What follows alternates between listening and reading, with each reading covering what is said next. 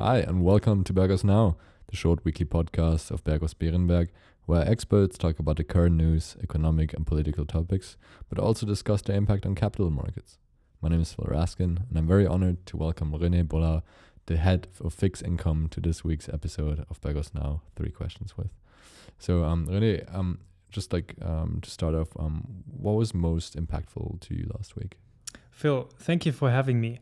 Well, there is a bunch of factors impacting the market currently. This week, my attention was mainly on 2 factors. The first thing on the downside is, of course, the increase in daily numbers of the COVID-19. The positive, on the other side, we recently had a meeting or a hearing with Jay Powell, the Fed Central Bank President, and the US Finance Minister, Steve Mnuchin, announcing or confirming again that they will do whatever necessary to help and support the economy in the US.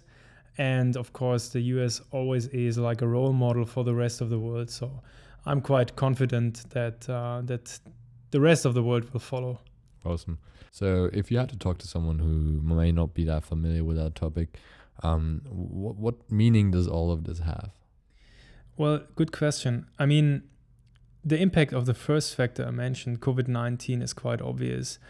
If the restaurant of your choice is closed, if you're not feeling like comfortable or safe enough to leave the house, then you won't go there. That means foregone consumption, foregone revenues for the restaurant, for the hospitality sector. Some consumption can be caught up. Like if you need a new car, then you can postpone it from March to August. You still will need a new car, but you won't go to the restaurant twice just because you haven't been there in March.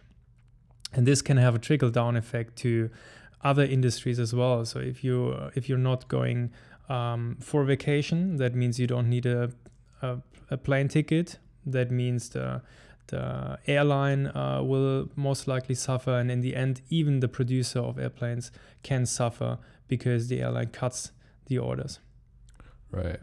So you touched a little bit on that, but maybe if you could just talk a little bit about the impact that might have on the markets as well. Mm-hmm. Well, for me as a fixed income investor, I'm not that much looking into price appreciation or looking for price appreciation of the securities I buy. I'm rather concerned of the ability of the company to pay back the debt over time. I'm interested in steady income generation. That's why it's called fixed income investments. If you are not allowed to leave your house, or if you're not feeling safe enough to go to a restaurant or to travel, this eventually might also have a severe impact on companies' balance sheets and the ability to pay back my money, my debt. Therefore, it can have an impact also on the valuations of fixed income investments.